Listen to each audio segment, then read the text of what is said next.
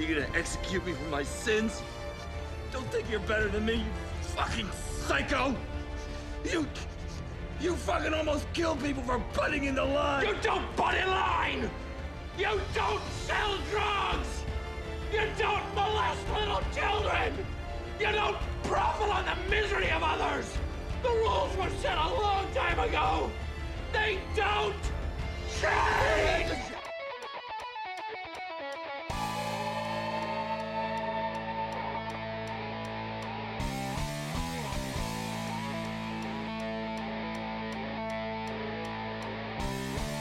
Hello out there, listeners. Welcome to Culture Lust episode 16, the Seven Nerdly Sins podcast, where we are force-fed a random movie, I should say, off of Netflix, and then we regurgitate our responses to said movie here. My name is Scott. I'll be your host for the day. I'm here with a friend of mine named James. I don't want to go to work. Oh, dude, I feel you, man. I feel you. My brother Chris. I'm so not drunk enough for this. We'll see. That usually progresses throughout the night. And last but not least, my buddy Jones. What's happening? So this week we were given one of Chris's favorite movies of all time, of ultra all time, and this time he really actually means it. He's not talking about Freddy in the Sky or any of these other arbitrary all-time favorites. This is his all-time favorite for real, or one of. It's called Super, the 2010 film done by a lot of fan favorites. James Gunn, I think he wrote it and directed it. But the description says, after his wife falls under the influence of a drug dealer, an everyday guy transforms himself into Crimson Bolt, a superhero with the best intentions but lacking in heroic skills. This one starring Rainn Wilson, Ellen Page, and to a lesser extent Liv Tyler. I think she was drugged out in almost every scene that she played in, with the exception of the beginning. But I found it to be pretty damn good. But we'll get into that in a little bit. So anybody? Well, we'll start with you, Chris, because you said this is your all-time favorite. So obviously you have some past experience with this. Right. So explain what your past experiences are with this, and when's the last time you saw it, that kind of stuff. Right. Okay.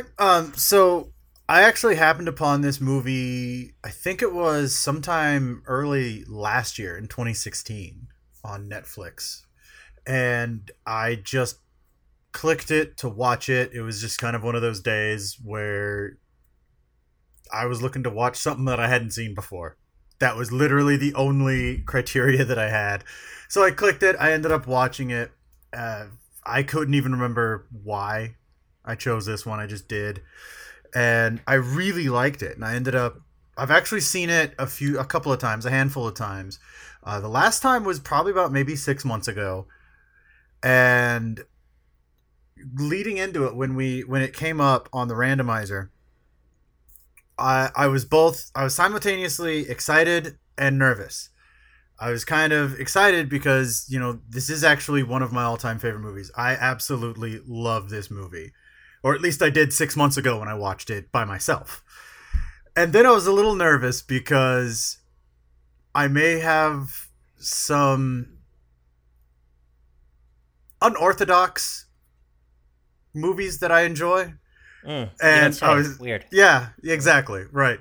So I was kind of worried that we would end up taking a movie that I actually up until now felt kind of near and dear to my heart and just completely rip it apart and show all of its nasty, ugly, bad parts of it, But this is a little different than Freddy in the Sky. As I mentioned before we actually started recording, that was a movie that I had seen probably 15 years ago, and as a huge horror movie fan, as it was something different in the horror genre and all that, and touched on a bunch of things that were relevant for 20 years ago. It stuck out as something that was good. And then 20 years later, looking back on it, it didn't age very well, and you guys did point out some things that 15, 20 years younger me didn't quite notice as being just really jankety. So and then there was this movie that I actually had seen fairly recently and do really enjoy. So, like I said, mixed feelings going into this. So, I'm actually really, really looking forward to hearing what you guys have to say more than what I have to say. Yeah, I think you'll be pleasantly surprised if my opinion is the majority. And I was also pleasantly surprised because every single time in the past that you have said that one of these movies was good and you liked it, it was absolute ass. So James, have you seen this before? I can't remember last week if you mentioned that you had watched it or not. I have actually. I watched it back when I was living in the barracks, working night shifts. I think this was something. So I used to work what they call Panama shifts, right? So you do 5 days 1 week, 2 days the next week, and they're all 12-hour shifts. So you get a 3-day weekend every other weekend. And I think this is a movie that I watched coming off work like Friday morning at like 7 o'clock. Wasn't that tired, and turned it on just because it was either this or Marathon The Office for the 8th or 9th time, which is like my all-time favorite show, which definitely influenced me choosing this movie because Dwight Schrute was in it, right? Yeah. Oh, wow. And it was awesome then. It was awesome now. I loved it. He's a tremendous actor, and I think James Gunn even worked on a few episodes of The Office, if I remember correctly. He did. He directed a couple. I think he was like married to Pam Beesly for a while. I think they're divorced now, but you can definitely see some of his comedy styling and all that in The Office as you do here in Super. And Dwight Schrute, aka Rainn Wilson, that guy's awesome. Very underrated in my opinion. He's got a few other movies. He's got one really good one on Netflix right now, and I'm always looking to check out his work. The Rocker is another one of my favorite movies where he's in it too. And so I've seen it, and I was excited because what did we watch last week? Oh yeah, Outcast. Yeah. Okay, yeah. This was a Cage. good a good retreat from the garbage lands. Oh yeah, a pleasant surprise. That was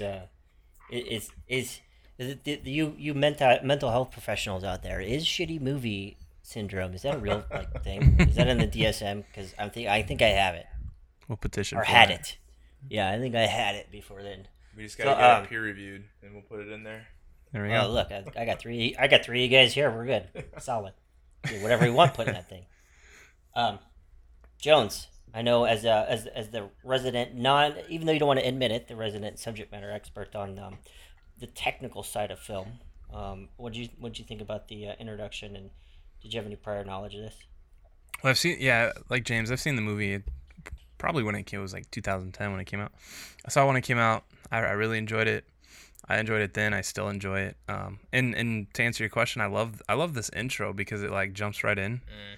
It jumps right in, and then it goes to the cool, hand drawn like shitty like kids drawing, but it was actually what's his name, Frank? Yeah, because the hands are a little big, sweetheart. That's how you can tell.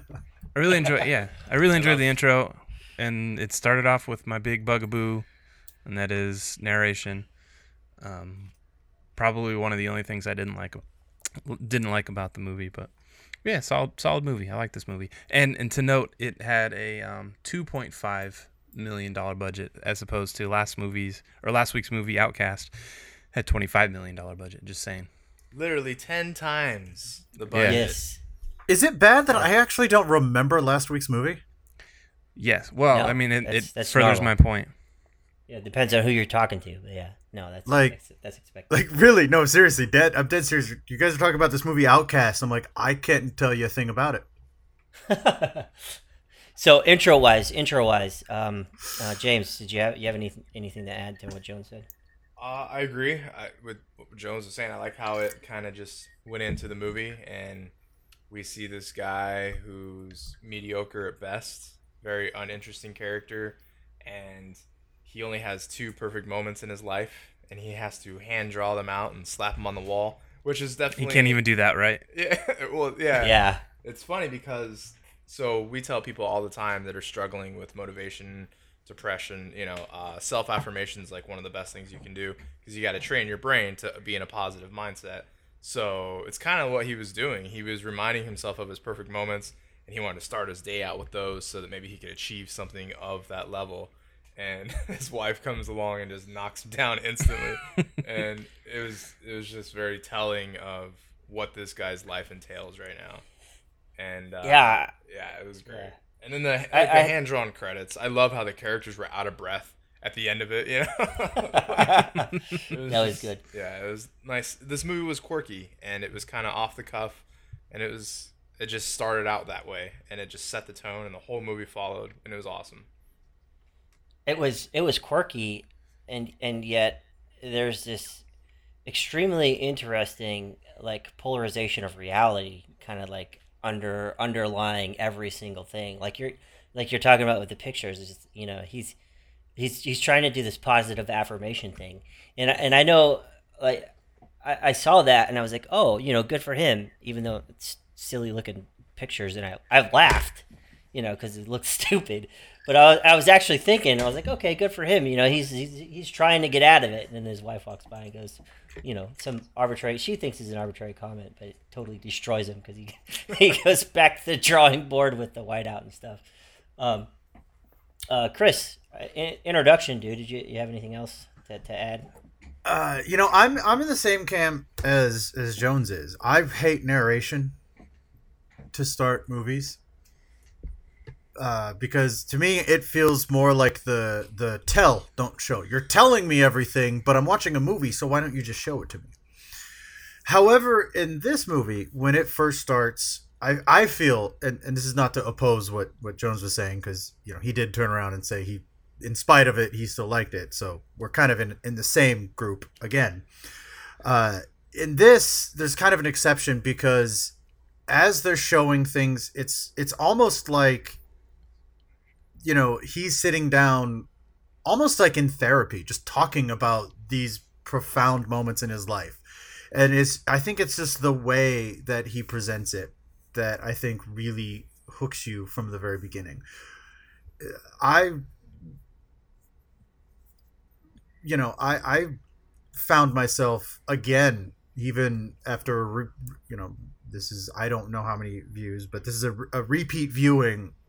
Again, immediately found myself just drawn in by, I guess you could say, the futile normalcy of the main character, if that makes sense. He's normal, almost in just a crushing sense of the word. He's the ultimate white male according to societal expectations, right? The only thing different is he's married to Liv Tyler, which is totally not normal. And right, exactly. And it just, I think, the first 3 minutes of the movie instantly touches on so many different aspects of his life. So while yes, okay, on the surface he's normal, from the very beginning, from the absolute first frame of this film, we're starting to see all the unique aspects of his character that just are lying just underneath the surface. Because, what is normal? You've heard that cliche question, right? What's a normal person? Well, who the hell knows? And I don't know. Maybe I'm reading too much into, some opening, bit in a movie, but it feels like they express, hey, he's normal. Then they're like, yeah, he was bullied as a kid. He had a lot of issues, a lot of things where when he was younger that led him to where he's at now. And as was pointed out previously, he's doing his best to hold on to the moments in his life that are positive and that are good. And he wants to, like I said, as you guys said, he wants to start his day that way. And I don't know. Again, even looking at it with the eye of a critic now, instead of just an eye of a viewer, still found myself just instantly pulled in. It could have been the kind of story that you could see, in any house in suburban America. It could be one of any million of stories, and yet I still, just the way it was shot, the way it was done, and Rainn Wilson, I seen, I think, 2 episodes of The Office. I never really got Blasphemy. into it. Yeah, that's a Yeah, damn shame. I just never really got into it. So I don't really have any previous experience of Rainn Wilson's work. So this is really kind of the first time I've ever seen him, on screen or anything. And I'll agree. I think he's absolutely fantastic. So I gotta slightly contest something you were just saying, just because it just goes against what I was thinking. I wouldn't describe his character as normal at all. He's above average height. He's below average looks. His hair won't comb. He even specifically states that, right? He drives a piece of shit car. He's got a dead end job. He's got a wife that doesn't love him. To me, none of that's normal. It's actually really depressing and sad. I don't know about you, but that sounds like normal to me. That's not average at all, in my opinion. Well, and I don't think they were going for him being normal. I think Yeah. the point was that he's not normal. Like I said, he But was mediocre at best. But that was the point that I made, was on the surface, you just look at him and you think that's just a normal dude. But they instantly start presenting all these different aspects about him that are unique and are different. I don't know. I didn't think he was in- normal from the get-go. In my opinion, they took normal things and then ramped them up to 10 and made them all, and then they piled them all on the same dude, right? So somebody might have a dead end job, whatever. But this dude, or and somebody else might be ugly. This dude was like all of them at once, which really made the character for me relatable, because it's like, and what I would assume to be relatable to a lot of people, because it's like, well, you don't have to relate to every single piece of him, right? Mm-hmm.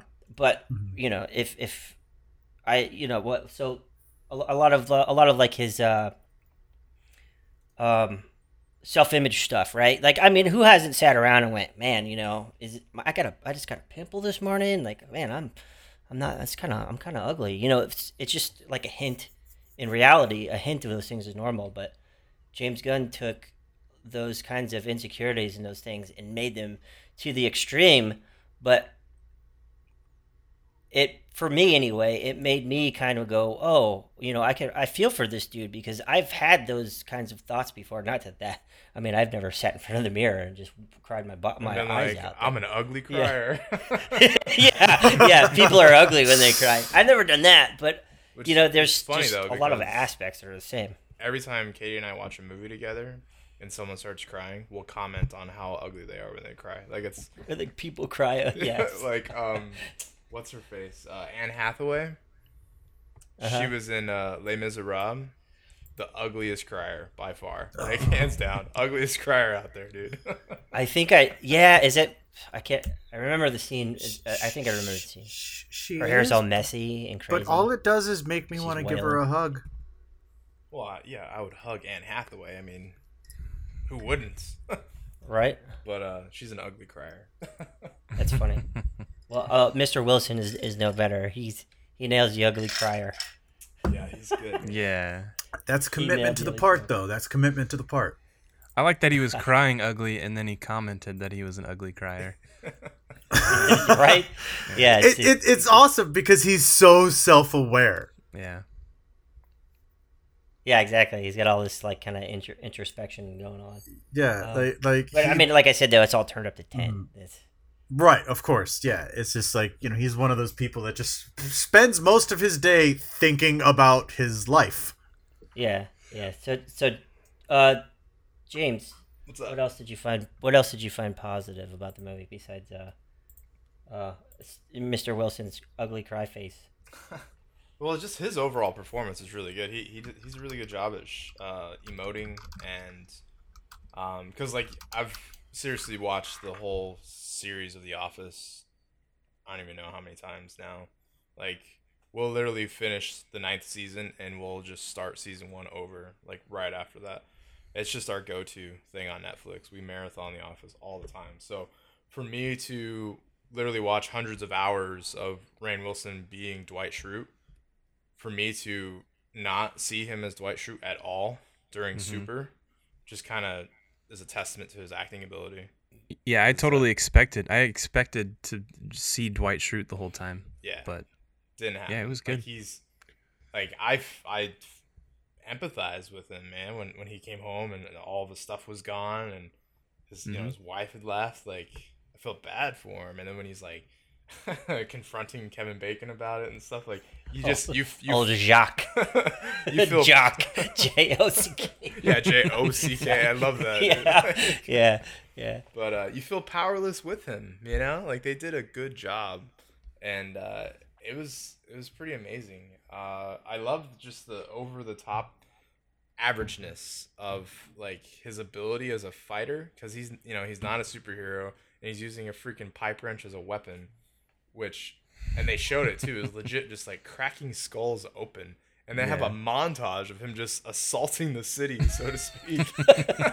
Like putting people in the ICU and stuff. Like, it was hilarious, man. At one point, he dropped a cinder block on somebody. Like, Yeah. Like, that'll crush your spine, man. Like, It's so bad. yeah. Yeah. So they did a really good job of bursting that hero bubble that we've mentioned before. Because he gets beat up, he gets shot, you know. People die. So they did a good job of bursting that bubble. I love the soundtrack. Not so much like the instrumental suspenseful stuff. Like that's just your standard insert dramatic suspenseful music here. But yeah, like I think they had the Clash in there. They had some post rock stuff. Like it was just cool, and it set the tone, and it made it fun to watch. I don't want to steal all of them. So my favorite scene, I think, where I probably laughed out loud the most, is when he first goes into the comic book store and he asks for the Holy Avenger, and what turns out to be the store owner talks shit about it, and then he goes to hand a comic to a kid and he's like, "Hold this, asshole." That dude was in every scene in the back, sleeping. Yeah. Dude, like It was when great. he just straight up called the kid an asshole, all nonchalantly, like I just died, dude. Like, As somebody who's grew up like going into places like that, that's not far from the truth, man. The dude behind the counter is always a strung out freaking jerk. This is the way of the comic book world. yeah, it's I don't know, man. It was amazing. I like I said, I don't want to steal all of them. I don't want to monopolize it. So I'm gonna stop here. But we could talk about all the positives for this movie forever. Like it's so good. Mm-hmm. I think so. Yeah, it was very good. I'd like to. I'm gonna throw in my 2 cents real fast. I'm gonna just mention one thing here, and I hinted at it during the intro. But this movie had this really fascinating underlying kind of reality to this fantastical story, right? So, I mean, when I was younger, middle school, elementary school, I was like, dude, how cool would it be to be a superhero, right? Well, I never thought, what would it really be like to go out and, hit somebody over the head with my superhero weapon. and in this movie, this movie doesn't pull any punches, right? I mean, like when Bolty or Libby, she gets shot, and I was like, oh, she's gonna get up because she was bitching about her vest, and then he rolls over, and no, there's no way in hell she's getting up. She's straight up canoed, man. Yeah, I was like, holy shit, wait a minute. There's all this kind of like behavior, like mental health issues with him and his wife. He had like this really funny nice guy syndrome thing going, which carried him all the way through to the end, where he was talking about he made his wife's drug dealer and lover eggs, like yes. yeah exactly. And so there's all this fantastical stuff where he's like, I want to be a superhero, and then they add in they always smashed you in the face throughout the movie, in a very entertaining way, I thought. The actual reality of that, he goes in and gets mad at this dude who cuts in line at the movies, and he gets pissed off and he wants to go change his clothes, right? So he doesn't. I mean, there's no more phone booths anymore. So he goes, and gets in his car, and he's like, this uncomfortable like change, and this little girl sees him in his underwear and all that stuff. But it's like this. Where the comic books and the fantastical side of the story usually kind of does like a hard cut and then goes back to the heroics, this movie fills in the blanks, so you really do see like, okay, how did Superman really if Superman really does change his clothes in a phone booth, then what the hell? What how does he, the logistics of that? How does he not? How does nobody see him? Yada yada yada. And this kind of so this movie really hit on a lot of this stuff, but like you said, James, man, I don't want to take everybody's thunder. Jones, what's up, man? You lay your positives on me. Yeah, shower them. I'm with you guys, Sure, man. you got plenty. Like I said before we started recording, I just take general notes and then I sort them out in like ups and downs, and then it seems like every single one, there were like maybe two, but every single one went into my ups. So I don't want to spend 3 hours talking about it, but my just a couple things. I love the costume because it was just like so stupid and like so real. Like this idiot went out here and put together this thing with like zippers and duct tape, and it just I really liked the costume. It was really funny, and to go with the costume, I freaking loved the wrench. Like it was just the best weapon for him. Yeah, he goes into the comic book store and he's like, I need to find some superheroes that don't have like superpowers, and why? Like that's kind of weird. And I'm like, oh, research. After all that stuff, it flashes to him. It cuts to him with the goggles on and stuff, like he's doing all this science, and he just whacks a friggin' melon with a wrench, and he's like, okay, this would be good to go. Yeah, totally. So, he goes and stops this drug deal, and these guys come up. And then he grabs this little smoke bomb and then lights it and throws it at their feet and runs like he's popping smoke and getting out of there. It's so funny, man. And he runs to his car that he parks at his house. Like 10 feet away. He's just the worst, yeah. the worst superhero. Yeah, I love this movie. At one thing, like, I didn't know if it was intentional, but like, was he mentally ill, or was it just like some artistic thing that the director did? Because like he'd seen visions his whole life. Yeah. Was this like, I don't know, borderline schizophrenia? Yeah. No, I mean, crazy, and that's what I think that's what they're going for, and it was just very, very subtle. But it was like, So are you saying that people with schizophrenia do this thing? Like, I didn't understand the message that they're going for. I guess that was my negative, but maybe he was just having a psychotic break. His life was falling apart, and the only good thing he had in it just dipped out on him to be a drugged up sex slave. But he said he had visions his whole life. That's true. He did say that. You're right.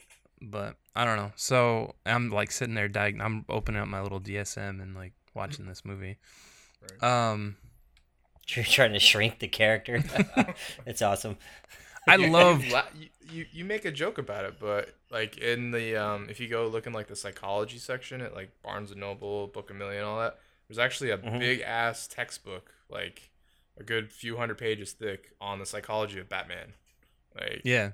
Oh, really? Yeah. Oh, And this is there are a lot of parallels. He has a lot of parallels to Batman. Exactly. Well, yeah. Well, It's crazy, man. So yeah, you can diagnose characters all day long. Definitely. That's interesting. That's fascinating. Go ahead, man. I'm sorry. So like the practical effects in this movie were so freaking on point. They're just out of nowhere. I know. And like the tentacles that were like holding his head still and cutting his head open. Oh, jeez. All of that was done practically. Like those are real props. To a certain extent, there was a little CG in there, but like the brain cutting, that was a real brain, and they just kind of composited it. And then the headshot wound to Libby at the end, that was definitely CG. But the effects in this movie were just so surprisingly good and so well integrated, and they didn't stick out. I liked it. Since you brought it up and it's kind of on the topic right now, I want to know who his cable provider is, where you can just be flipping through channels and randomly land on tentacle porn. Tentacle porn's just On playing. straight hentai. Straight hentai. Like, whoa, dude. Whoa. I saw that and I immediately went, wait, what the hell? What does that have to do with anything? It pays And then off the later. tentacles came out when he was having his like little episode, and I was like, oh, okay. You know, thanks James Gunn for finally following through on some random ass stuff. You know, so many of these movies do stuff like that, and you're like, what was that for? And it never comes to fruition. But this one was good. And then just kind of the last thing I want to I'm gonna go back to the wrench. Just the sound of it hitting people's heads. It was like Oh, jeez. it was, it's weird to say. It was oddly satisfying. Like it was like it was very visceral, and like they didn't even cut. Like with the guy who cut in line, they didn't cut from it. He just whacks his head, and it looked like The Walking Dead, where spoiler alert gets hit in the head. It was really well done. Yeah. It's really well done. I mean, that's all I got. Like I said, I actually stopped taking notes after a while because I was just enjoying the movie, and I didn't even realize I didn't write anything down for like 30 minutes. What about you, Chris? You got any positives to add? Maybe. Chris. All of them?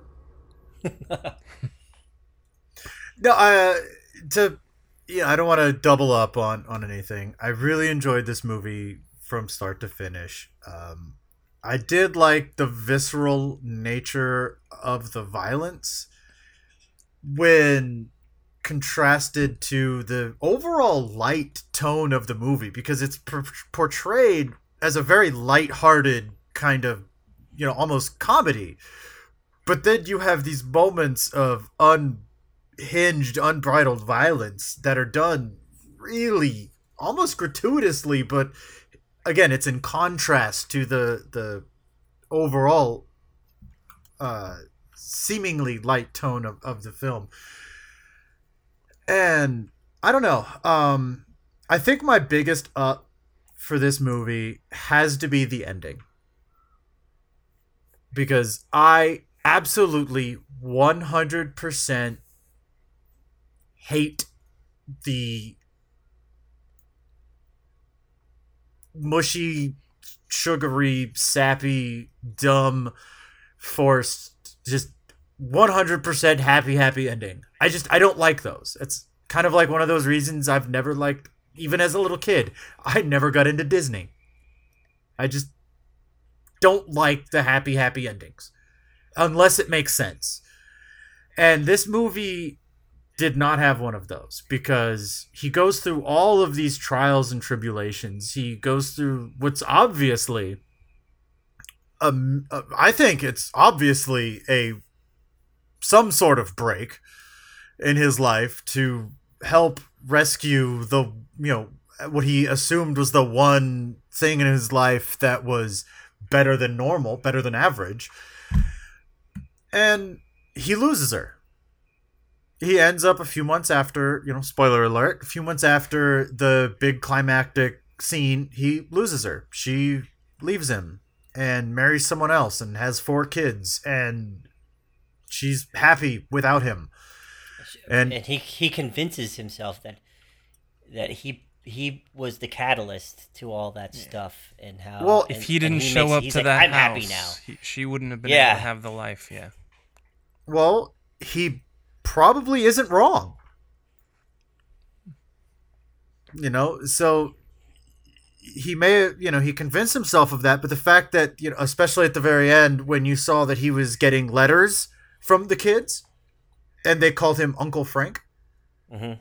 Well, obviously someone thought he had a pretty major impact in, what was her name?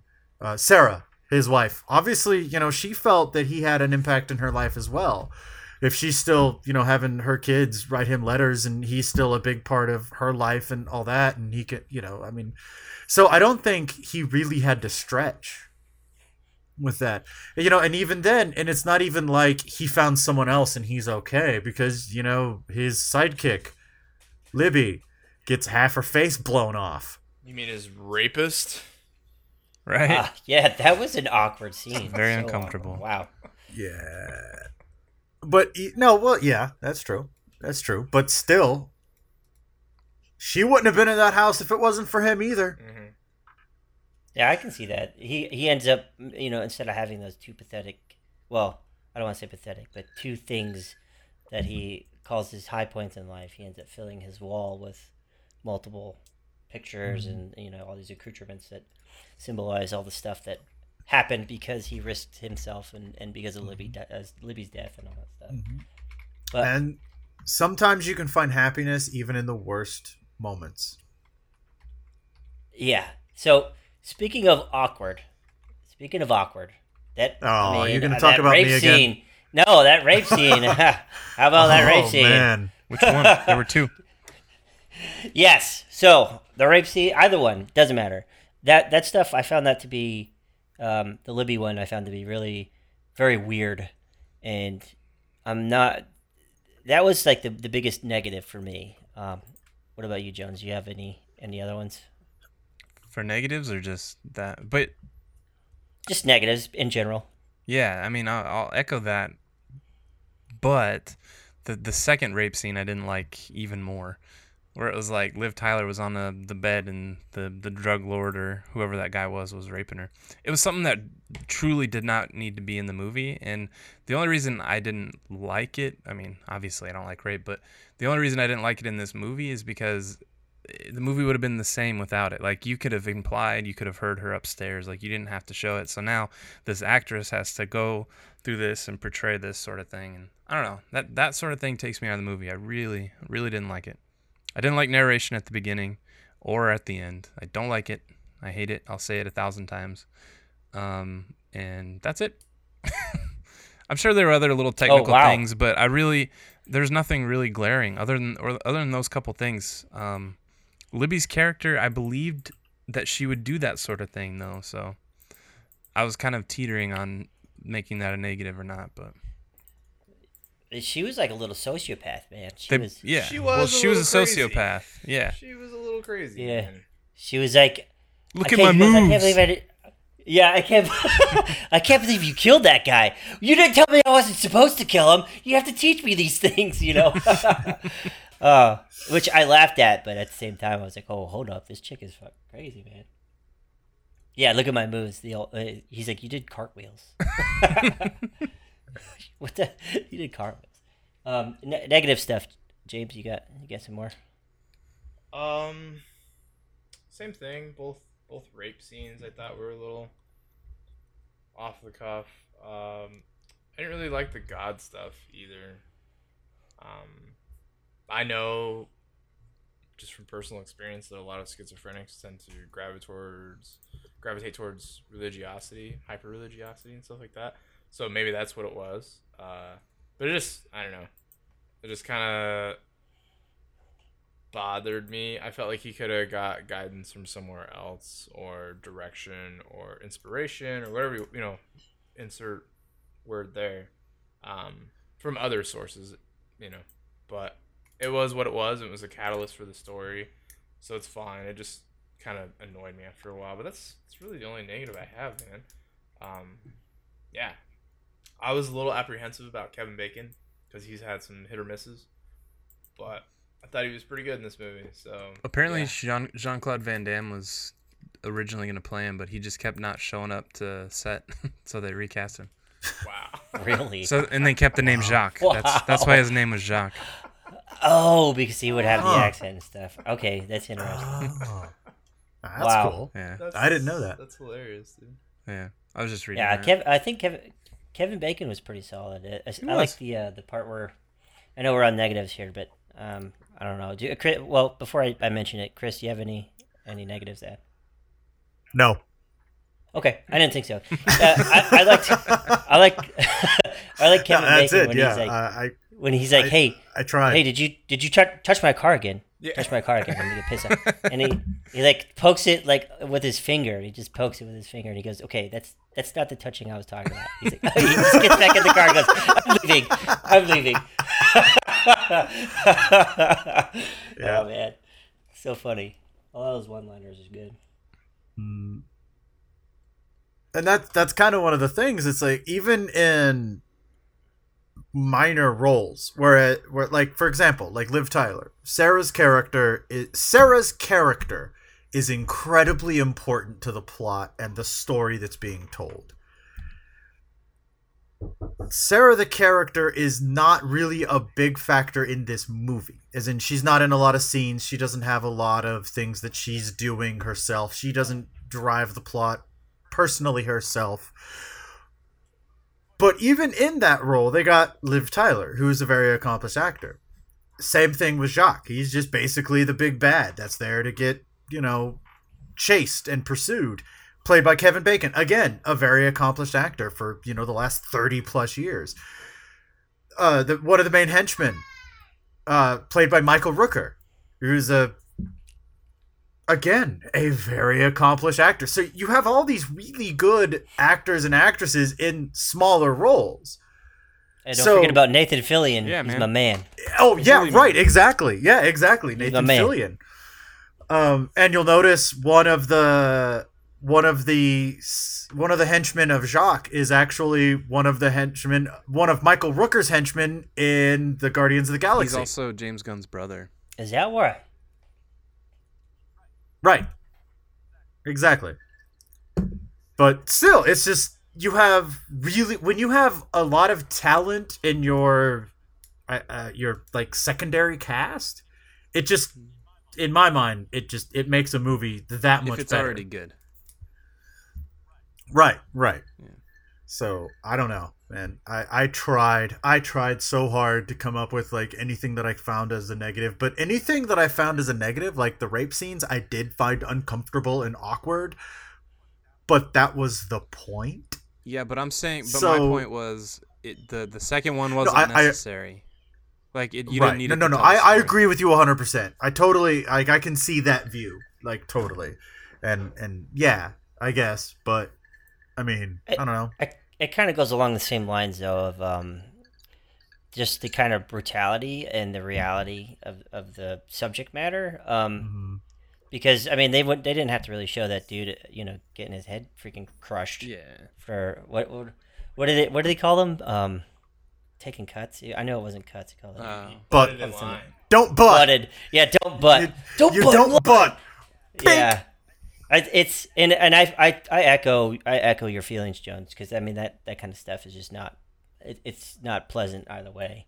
But Yeah, totally. I think it just kind of goes along the same vein of like, we're not going to pull any punches with, the kind of the seedy underbelly of this whole like superhero thing, and dealing with the dregs of humanity and all that stuff. Final commentary. So, I am a huge fan of Ellen Page, for one. Have you guys ever seen Juno? Yeah. Rainn Wilson was in Juno too. I have not actually. Yeah, exactly. Yeah, I missed out on a Juno's- lot of movies. You should check out Juno. Juno is one of those like touchy-feely movies. It's got its funny. It's like this. It was an I don't like independent movies film. that make me feel things. Was It it? was an independent film. Yeah. And Oh, wow. it just took Okay. a lot I of didn't know that. So they have Yeah. these lower budget films. They're independent. And they have these big name actors who take pay cuts, and then every now and again they get a big break. This one didn't though. A big hit. Which is, I don't know why. I mean, this movie was really good. It's kind of odd how it didn't explode. It wasn't marketed really. well. I don't even remember the commercials or anything for it. You mean this yeah, movie? this one. Super. Yeah, It this only movie. did 322,000. A big part of it was Kick-Ass was released around the same time, and it had a much bigger marketing budget, and had a prior IP that it was pulling off of, Yeah. because it was based on a comic book, and so a lot of people like accused this movie of ripping off Kick-Ass, even though this movie was, if I'm not mistaken, completed, I think, about a year earlier than Kick-Ass. It's a different movie, though. So, yeah, but if you look at the trailer, people are going to think the same. And I'm not saying that's right. I'm just saying that that's actually one of the things that the director, that James Gunn, he actually said. He's even, he said, like, people were giving him crap because he's like, oh, you're just ripping off Kick-Ass. And he's like, dude, my movie was completed a year before the Kick-Ass movie came out. Like, what the hell, man? He's like, they're doing their thing, I'm doing my thing. They're different movies, but gritty, real-life superhero movies, apparently there's only room for, one in public consciousness at any given moment. It's weird though, because I'm looking at Metacritic, right? Metacritic gave it a 50%, which is BS. It was drugged down by a couple of people just it's absolutely having a bad day. But it's awards and rankings. It's the number 7 most shared movie of 2011. I'm not real sure what that even means. But I mean, that means it got some kind of word of mouth traction. It did. It's actually, because if I'm not mistaken, and correct me if I'm wrong, but it was considered a massive bomb at the box office. But when it hit video on demand, it blew up. And it's considered one of the most successful video on demand movies released by IFC, which is a distribution independent film channel, some kind of company. Yeah, okay, yeah. It's considered one of the most successful IFC video on demand titles ever. So, yeah, once it hit video on demand and people could just watch it and not go to a theater, it apparently blew up. So, yeah, okay. I mean, that makes sense. And also, I mean, Metacritic, screw you for having ads that play with sound. Right. But I hate anyway, Ellen Page. I'm a big fan of Ellen Page, and this movie, I liked Rainn Wilson. Liv Tyler. I've always had a crush on her since that music video that she did with Alicia Silverstone. Oh, you mean the creepy video where her dad's like totally creepy? No, that was the one for Armageddon, the one you're thinking about, Chris. No. It's the same song. I'm well aware of the Aerosmith. No. Don't get me started on Aerosmith and their music. You want to rant? I will rant. No, I don't want you to rant. Either way, I like Liv Tyler. So and a huge fan of Nathan Fillion. I think Firefly is one of my favorite TV shows. Which, by the way, you're thinking of the video for I think it's Amazing. Yes, that's what I'm thinking of. The Liv Tyler, Alicia Silverstone double whammy. I don't think my adolescent eyes could handle such amazing stuff all at the same time. Yeah, it's like dividing by zero. It happened. Mm-hmm. But so I like this. I mean, I like the stars. I liked all that stuff. It was done well enough to where I didn't want to nitpick. I didn't notice all. It didn't pull me out of my suspension of reality because I didn't want to nitpick all of the smaller things that really didn't make a whole lot of sense. As an example, how does this dude who is basically a fast food chef or a chef in a diner, how does he afford a house in the suburbs?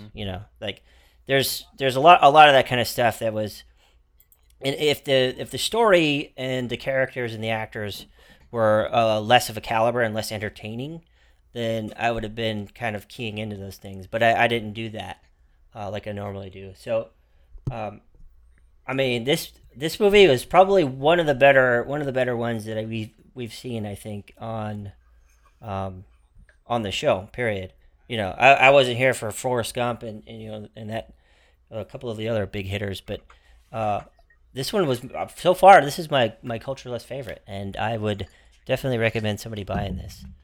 What about you, James? You got your final commentary? Buy, rent, burn, or banish? Yeah, definitely gonna buy it. I just threw it on my Amazon wish list like every every once in a while I'll jump on Amazon and like buy a movie, and so this is in the cycle now, and yeah, highly recommend it, man. This movie is amazing, tons of fun to watch. They burst the hero bubble. Didn't really seem like things progressed just for no reason at all. Yeah, I enjoyed the movie. Dude, I want to put a pin in what you had just said, because that perfectly, I think, exemplifies this movie. Is things don't progress just because. That's awesome. I love that. Yeah. Down. I mean, just like we mentioned before, down to the 3 seconds of hentai that they showed on there for some weird reason. Yeah, I'm definitely gonna recommend it to a lot of people. Right. It's up there. In terms of culture lust, what we've done so far, yeah, it's either this one or Shakespeare in Love for me. You would say that. Yeah, you are. Yeah, well, you are a You massive fan. sappy You mentioned that bastard. before. So Yeah, he mentioned that before. Yeah, there's nothing wong with that. It was it's one of those two, man. Yeah, it was but excellent. yeah, this is good. I'm kind of nervous to see what's gonna pop up for next week. Right. On that long drawn out crazy laugh, Jones. Final commentary, man. You buy Rent Burner Banish. First of all, I'm gonna capture that laugh and I'm gonna run it on a loop for 10 hours on YouTube for everybody at home to listen to. Yeah, okay. All right, so Daylight Gamer. You'll see it there. Don't trash up my channel with that. yeah, that only came about because I know what the next movie is. You don't say. Now I'm even less excited. I know. You shouldn't be.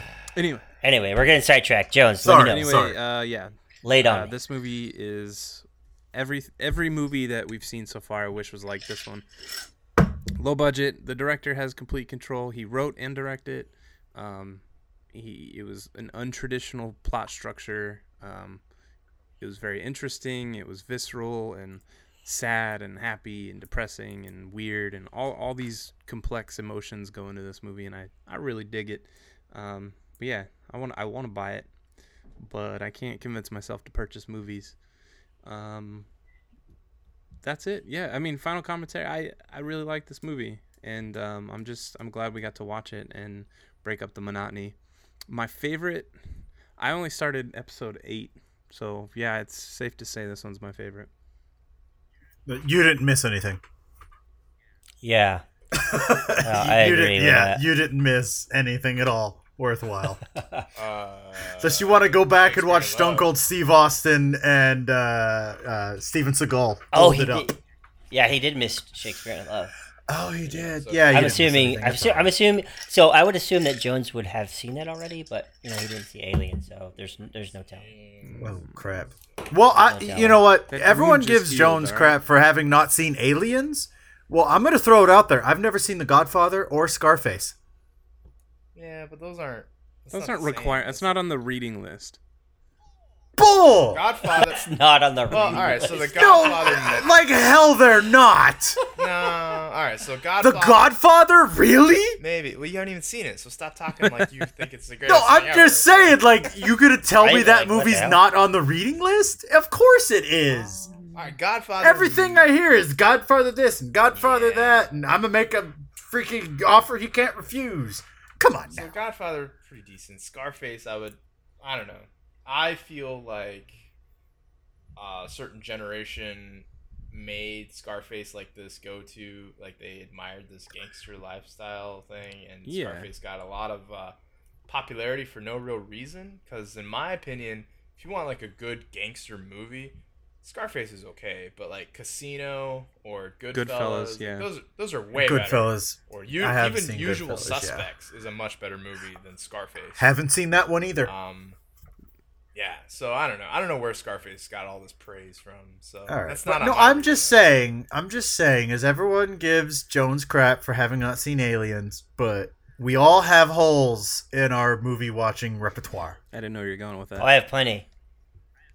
So- we all have. I'm perfect. So Jones, I stand with you in solidarity, brother. There's a ton of shit I ain't seen yet. Thanks. Damn. I love you too, man. Final comments, Chris.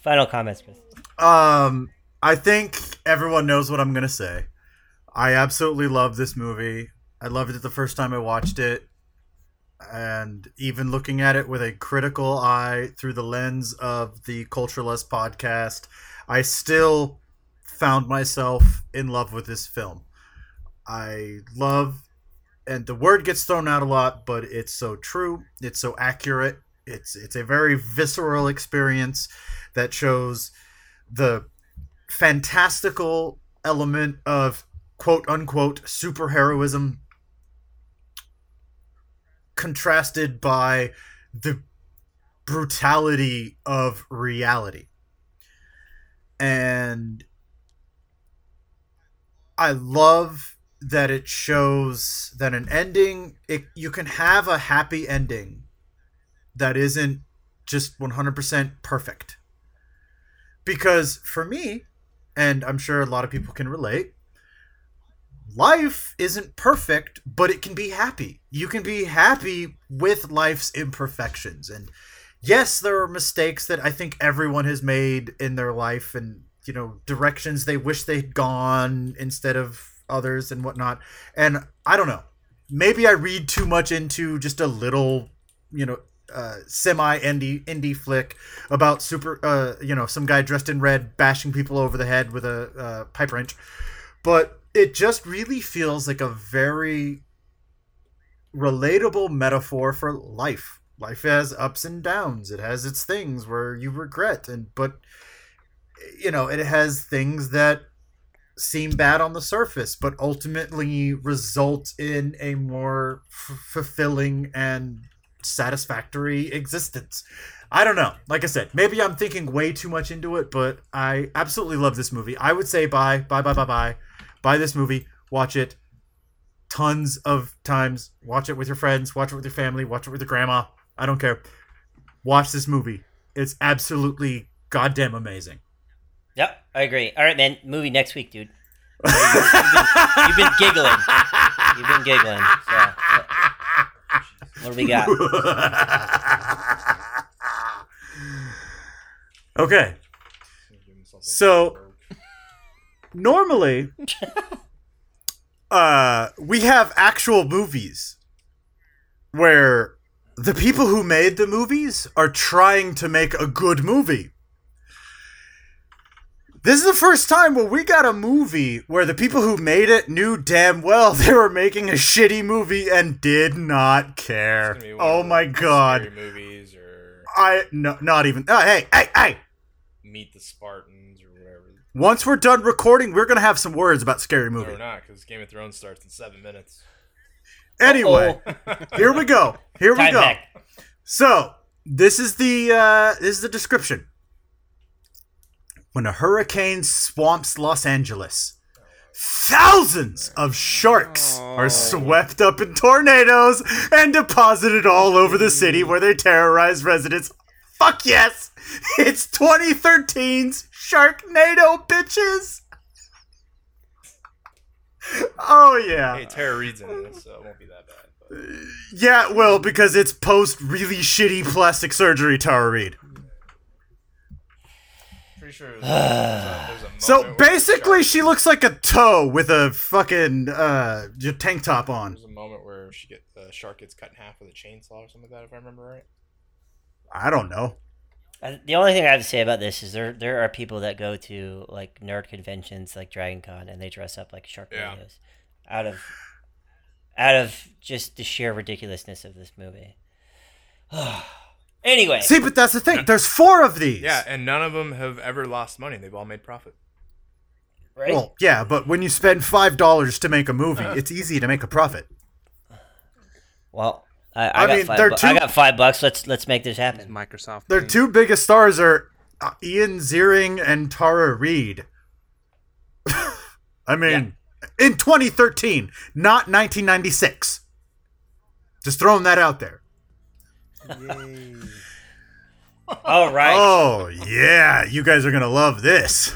All right, folks. You heard it here, man. Sharknado next week. Sharknado. If you guys like what we do here, come check us out on 7 Nerdly Sins. That's the digit 7, nerdlysins.com. Hit up our Twitter at 7nerdlysins, Instagram 7nerdlysins, Twitch with Slane and the Day Late Gamer, Patreon 7nerdlysins, and their Discord link is in the podcast comments. Come join us. Give us some feedback. Give us a review on iTunes or wherever you peruse your podcast content. And my name is Scott. I was here with Jones, James, and Chris. Have a good day, good night, good evening, good afternoon, good whatever it is. And we'll catch you next time. So what do you think? The Crimson Bolt? And Bolt Girl. Kid Crimson. The Creeping Bam. What's a creeping bam? What's a Toro? What the fuck is a Robin?